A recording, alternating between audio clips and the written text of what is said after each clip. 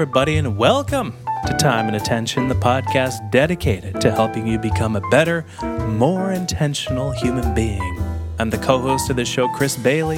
This is episode number 98, Habits for Flow.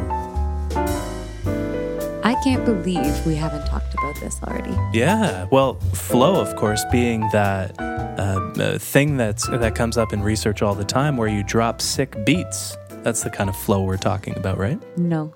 Oh. Well, I think I'm in the wrong podcast today. I'm sorry to... No, we are talking about flow as presented by Mihaly Csikszentmihalyi. Oh! Nailed it. Yeah, 9 out of 10. Oh, yeah. Yeah, very I good. don't know what I would have to do to get a 10 out of 10. You would have to say it in Hungarian. Yeah. Yeah, I can't do that. Yeah, the Hungarian psychologist, the late Hungarian psychologist, the author of the book Flow. Yes. A pretty famous book. I'm pretty sure there was a TED Talk around the book too. I feel like people who are interested in productivity or found your way to this podcast have probably heard of this book, right? It was pretty big. I have found it very difficult to get through. It's a very dense, very academically written book. But all that to say, the ideas in it are super, super powerful. And so today we're going to talk about how you can cultivate habits that help you find a state of flow and also just kind of give an idea of what it actually is, because it's a very loosey-goosey term that's used in a lot of these articles. You'll see like productivity hacks on how to find flow. Is there a lot of that out there? Yeah, there's a ton of it out there. So maybe let's first start with what is flow? It's funny because I still write about productivity, and so I'm kind of disconnected from all those because I just go to Google Scholar and check out articles like over there. But there are all these hacks still out there that really are just this productivity porn. That is the best term I can think of for it. It's fun, entertaining to read about, but you don't necessarily earn your time back with them. Yeah, and I mean that's a great tip. Just always go to Google Scholar if you're looking for anything advice or anything that should be evidence-based. Google Scholar is a great way to find that. Yeah. If you know how to interpret that kind of work. Obviously, those kinds of articles, those more hack-based articles, can be a good way of communicating stuff that's really technical. And this is a good example of material that is actually pretty technical when you actually go into the psychology literature, for example. So you don't have to go into productivity literature or psychology literature. What is flow? Yeah, so flow is this concept that a lot of us know of, and we've probably been in it in the past. And there are certain shortcuts to flow, such as, Mihaly in the book, he gives the example of romantic time with a partner. And out of any possible activity, that leads us to the greatest state of flow in his random sampling studies. But essentially, flow is that state where we are completely immersed in what we're doing, where nothing else seems to matter. So we're in that state of complete immersion, and so immersed that we hardly notice the passage of time itself. It's as if time almost doesn't exist. We look up at the clock and 2 hours have gone by. It feels like 10 minutes. We don't judge our efforts. We don't think about why we're doing something. We're just completely immersed in whatever task we're working on in the moment. Yeah. If you have found yourself in this kind of state, you might realize, this might really resonate with you, that whole passing of time without even noticing. It really is a really cool feeling once you're in it. And it just is a really nice place to work where you're not really thinking too hard, or you don't have a lot of that mental resistance that sometimes you have when you're trying to get up the energy to get into some kind of deep work. And time just passes and the work just kind of flows out of you, which is just a really nice feeling. I had this the other day when I was writing up a part of a paper, and I looked up at the clock and 3 hours had gone by. And it was just such a nice, I hadn't had that because I've been doing a lot of teaching prep, which is harder to find. I just find it a lot harder to get into a flow state with. So far, yeah. Yeah, it's all very new still. So with that in mind, though, it had been a little while since I had found that flow with writing, and it was just such a nice feeling to get back into. And so now I was actually, after that experience, I was thinking, okay, how can I start finding this state again? Because I think it's something that it's often talked about as a very kind of nebulous and kind of like very mercurial kind of experience, which is really hard to get your hands around. Or like, how do we actually make this happen? Or what can you do to make this happen? But you can actually do lots of things to find this state. And that was actually why I wanted to do this podcast, so I could think a little bit more about how to repeat that, because it was awesome. Oh, it is. It's almost as if the work is flowing through you, not from you. And it's this marvelous feeling, especially when we're creating something, when creativity is involved. And I know you're digging into a lot of the research on that before the pod too. Yeah, I mean, if you go to his Google Scholar page, it's crazy. He's got tens and tens of thousands of citations. I mean, a lot of his work is written in a different language, so it's hard to read some of it. Oh, it's in Hungarian? I don't know which language it is. It was in a language I didn't understand. But all that to say, I mean, the kind of moral of a lot of the work out there is that flow is particularly important when there's creativity is really important, right? So, and the reason for that is because like part of what is characteristic of a flow state is that there's no judgment in what you're working on. Like you are not personally judging, or that like external, like that internal dialogue that is not running and being critical of the work that you're putting out there. Like you're just letting it happen. And so that can be really helpful when you're doing something that involves creativity. And that could be, I mean, the classic example is writing. Like people talk about this all the time with their writing. But I've definitely found this with coding too. So even when I'm doing some of my I guess I'm writing code. But even when you're trying to figure out some really like complicated data setup, or like you're running some kind of model, like thinking through that can also put you into a state of flow if the conditions are right. And so this is obviously not something that you will want in every single like instance of your life. Like you're probably not going to want to find flow when you're just having meetings, or when you're, I mean, even for me, when I'm like teaching, for example, you need to be much more aware and present. And I mean, you're very aware and present when you're finding flow, but you definitely want to be much more in the moment. And definitely noticing the passage of time, for example, is really important when you're doing anything time sensitive. So your lectures aren't 5 hours instead of 3? Well, I'm sure all of my students would love 5 hours of economics lectures. Fortunately, the room is booked.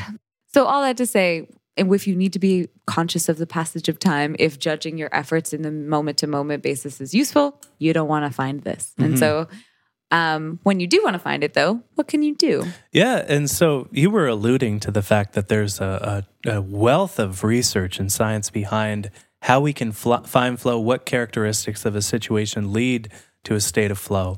And that's the wonderful thing about this phenomenon, is despite how elusive it can be in practice, there really is. It's a well-studied phenomenon by Mihai Csikszentmihalyi, as well as all the folks that came after him. And the research is actually quite interesting on this topic. And it says that when the challenge of a situation is roughly equal to our skill level, we are most likely to find flow. And so there's kind of different ways that this can be out of balance. So if the challenge of a situation is far greater than our skill level, if we're trying to write the next great American novel and we can barely write a report or something, then that leads to anxiety when the challenge eclipses our skill level. When our skill level eclipses the challenge of a situation, though. So we're a chess grandmaster and you're playing me or somebody. You're going to experience boredom when your skill greatly eclipses the challenge. But when they roughly equal one another, there's kind of a channel, a passage in this chart, and I'll link to an article that I wrote way back in 2013 on this very topic, this one chart from the book Flow, actually, where there is this channel between challenge and skills where they roughly equal one another, where we're not anxious, we're not bored, we're far more likely to become immersed in a situation, and that is flow. Beautiful.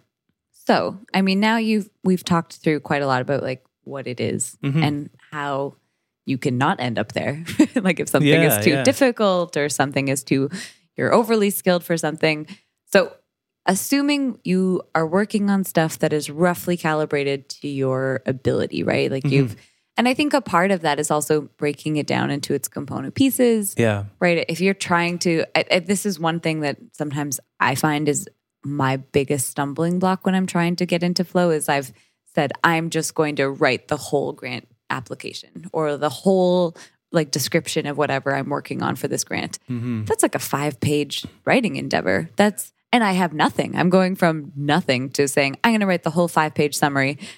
And that is maybe not an example of like, it's above my skill level, but it is the challenge is way bigger than what I can do in like the next hour. And that goes back to one of the characteristics of flow, not judging your efforts. And this is kind of a pitfall of productivity, or at least it could be considered one, where if we're constantly evaluating our results relative to what we intend to accomplish, that makes us less likely to become immersed in whatever it is that we intend to be doing. It increases our level of self-talk. It makes us more aware of how long things are taking because that dialogue then that's inside of our head then accounts for the time on the clock and how much progress we're making relative to it. And so it's interesting the things that can pull us out of this flow state as well. Okay. So what are the actual like tangible steps that somebody could take here, starting your workday or starting a big chunk of time that you don't have anything like urgent to do and you can focus on the important work?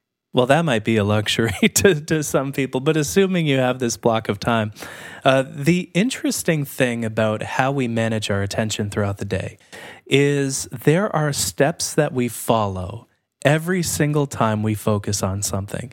And this comes up in the research on attention management, which is something that, I've had the pleasure of exploring quite in depth. I have a lot of Google alerts set up for attention management research as well.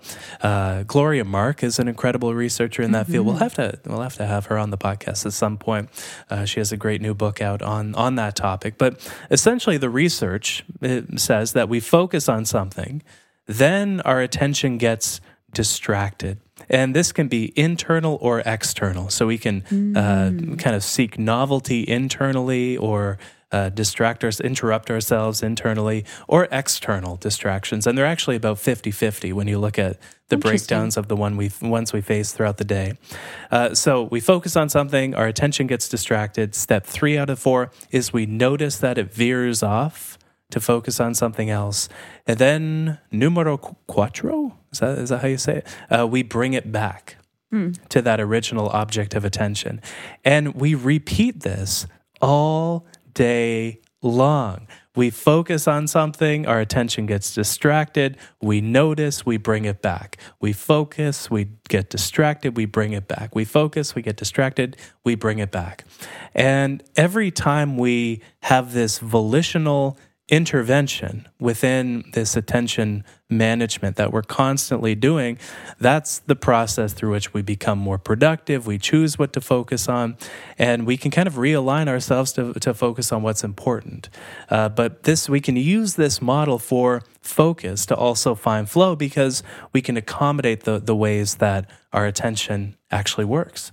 Yes, with some like really tangible techniques. So, we did promise habits for flow. Yeah, that drives me crazy when people talk about like the 10 habits you can do, and then they really just talk about what the problem is. I'm like, that's not actionable. Where are the 10? Where are the 10? Do we have 10? No, we don't have 10. Do we have 5? I don't know. Okay. Let's not put a number on it. So, okay, what's the first thing? Yeah, so if we're going to work within this way that our attention is naturally wired, we should first then choose what to focus on. And so in my life, I guess I could say, the two currencies that I try to optimize for are meaning in my personal life and productivity and accomplishment in my work life, the contribution that I end up making at the end of the day. These are the two most important currencies to me. And so regardless of the situation, step 1, choose a productive or meaningful object of attention. And we've talked on the podcast about lots of ways to do that. You can use your values to inform this. Yeah. But a good way of getting into a good habit around this, about figuring out what your most productive or meaningful like actions or objects that you should, or work tasks that you should focus on, is all about managing your time and also like blocking out what your most important tasks are. That can be on a weekly level. Like we've talked about having a weekly review as part of your weekly kind of schedule. If you include figuring out what you're going to prioritize for the week, and also maybe setting your rule of 3, right? The 3 things that you're going to do for that day, or 4 if you're me, because sometimes I don't follow the rule of 3 exactly. Wow, badass over here. So bad. But I do always write down the things I want to accomplish that day. And so that is part of my routine now, where every day I sit down and write down the whatever number of things I am going to prioritize that day and get done that day, usually. And so, but that's also a kind of a response to what I've done earlier on, like every Friday, I set out what my goals are and what my plan is for the week to come. And so I think both of these are very easy things to kind of habituate in your life to find a way to figure out what you should be working on or what you should be focusing your attention on when you're trying to find a state of flow. Yeah, and we won't go over this too much because we've covered it so much, but one of the most valuable things you can do in your work, make a list of every single activity you're responsible for in your work, then ask yourself, if I can only do one thing on this list day in, day out, every single day, which one of these allows me to contribute the most?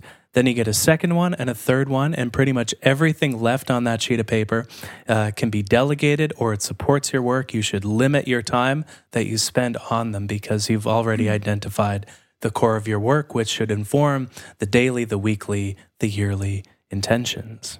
All right, number 2. So we threw in a few habits for each of these, 4 steps. But maybe we have more than 10.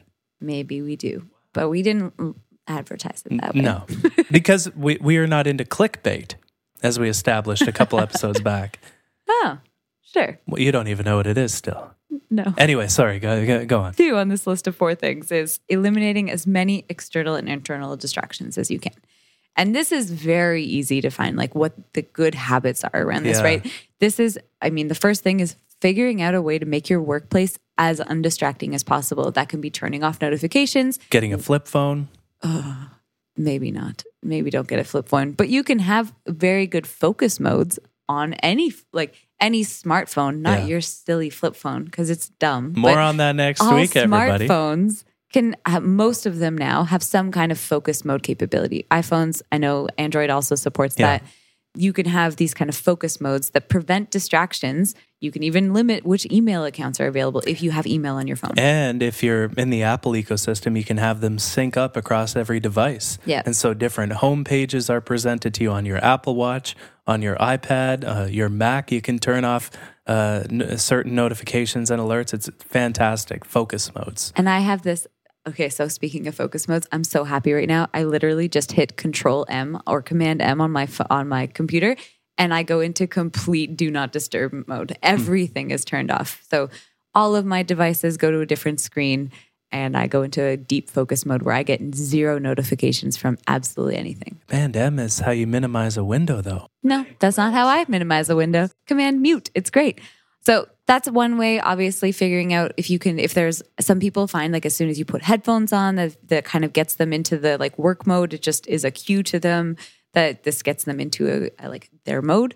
Turning on or maybe turning off specific kinds of music is another good way.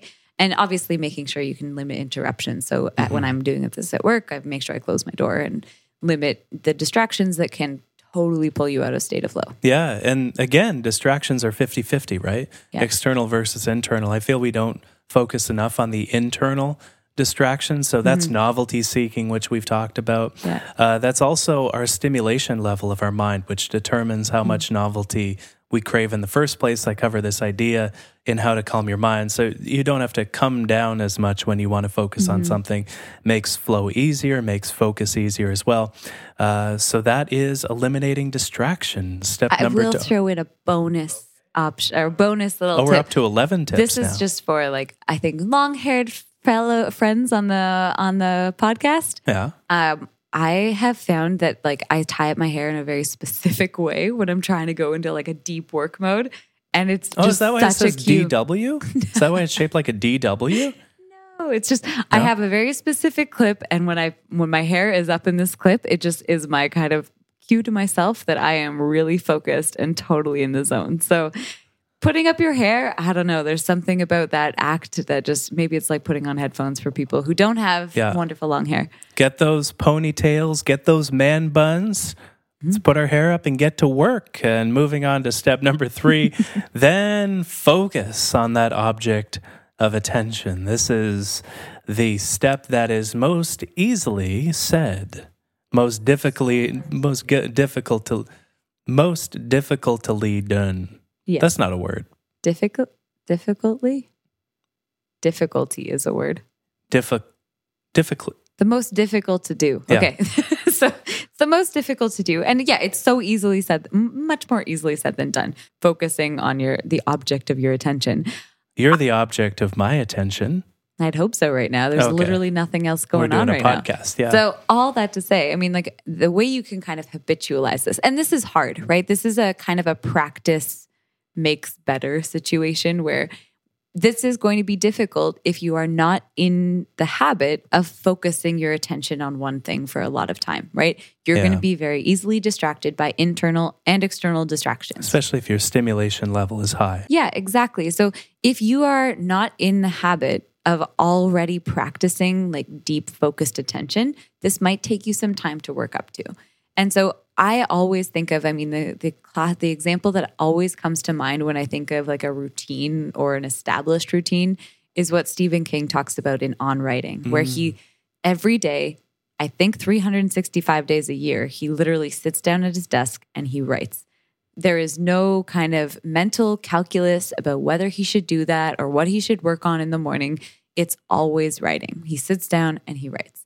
And maybe that's a little exaggerated. Like, who knows if that's actually what he does. But the idea there is good. I think it probably is. I mean, the man writes a lot of books. Yeah. So, I mean, conceivably, he's doing something right? If he's writing this many books and cranking out some that are really long, like every year. He has 27 ghostwriters.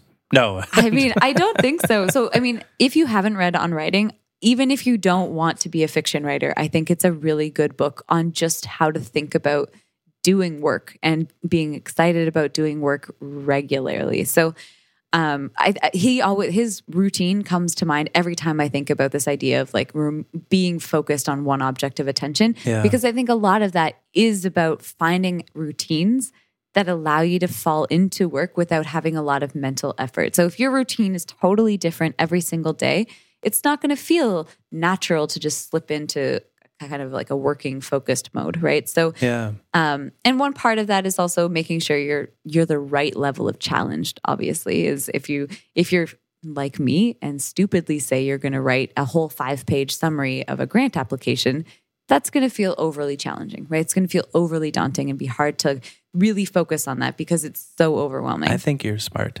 I don't know about that, but I know I'm capable. I just did that. I did write a So you're not smart, but you are capable. I don't know. So calling yourself smart is really weird, but I'll call you smart.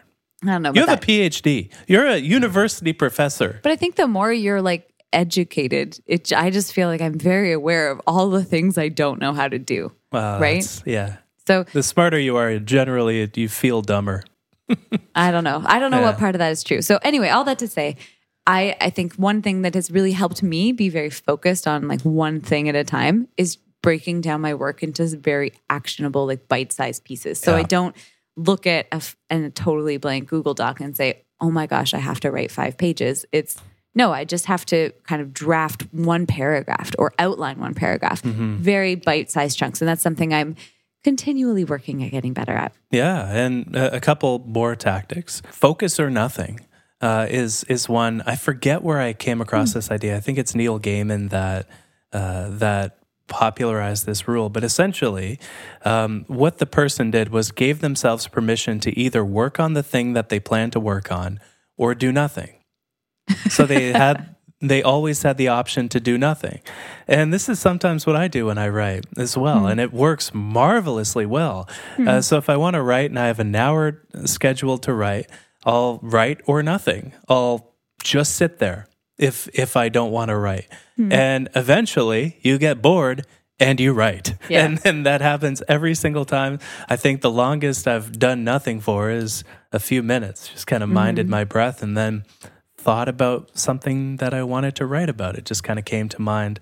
Another one, accommodate mental resistance. So you can do this, for focusing on an object of attention. It's sometimes difficult to set boundaries around that, but one of my favorite ways of doing so is to shrink how long you'll work on something for until you no longer feel resistance to it. And so you might think, hey, do I want to work on this grant application for 3 hours? It's like, no way. What about 2? No, what about 1.5? 1 1/4? Yeah, I could do 1 1/4. And so you kind of barter with yourself to find that level of mental resistance. And because the resistance we have to doing certain things is usually stacked at the very beginning of working on something, we very quickly overcome the mental resistance we have, and then we can continue working on the thing. So a couple of bonus strategies: focus or nothing, one of my favorites, and accommodate the resistance, which actually also works well for meditation. Do you want to meditate for half an hour? No. 20? No. 15? Yeah. It's a nice way of being kind to yourself as well, which takes away some of that judgment. It takes away some of that negative internal dialogue and may lead you to a greater level of flow. And the last step in finding and staying in flow is all about continually bringing your attention back, right? I mean, you talked about how people's attention, you find attention, you get distracted, and you come back to whatever you're focusing on. And so a part of like staying in a flow state is going to be quickly bringing yourself back to like the thing that you were trying to focus on. Whatever in step 1 you identified as important or the reason for your attention. Yeah. Step 4 is continually bringing your attention back to it.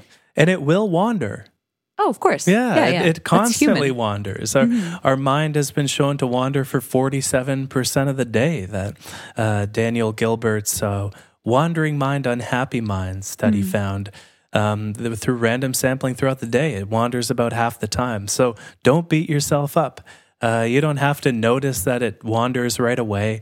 You don't have to notice that you've gotten distracted right away. Just when you do notice, and that is a measurement, metacognition, with thinking about thinking, that's one measure that can actually be improved over time, especially with the practice of meditation, makes us more metacognizant of what's on our mind. Be kind to your mind. It's human to wander, and bring it back to what you originally intended to accomplish, unless the thing that you've stumbled into is more productive and meaningful, or whatever other currencies you're trying to optimize for in your own situation. So flow. Finding flow. Yeah. It's possible. Yeah, and there is this interesting science that's really concrete behind this idea of flow that I don't think is talked enough about.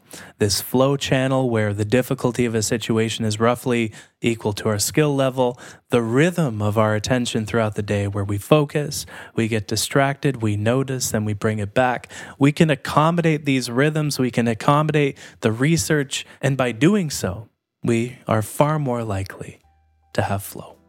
Nice. All right, so this is next episode is the flip phone experiment. Yeah, but before that, remember, we're about to be recording episode number 100. Episode 100. Send in your cues that we can chris@chrisbailey.com. Yeah. All right, so timeandattention.fm is where you can find all of the episodes of this podcast, as well as in your podcast player of choice. Do check out the show notes as well for this episode. We have links to the Flow book. We have links to my latest, How to Calm Your Mind, which works with this as well. We have links to that article where we have the flow channel diagram. And it's great to have you for another episode. Yes. It's fun to do this podcast. Yeah. Yeah. Hope you have a wonderful week. See you in a couple Tuesdays.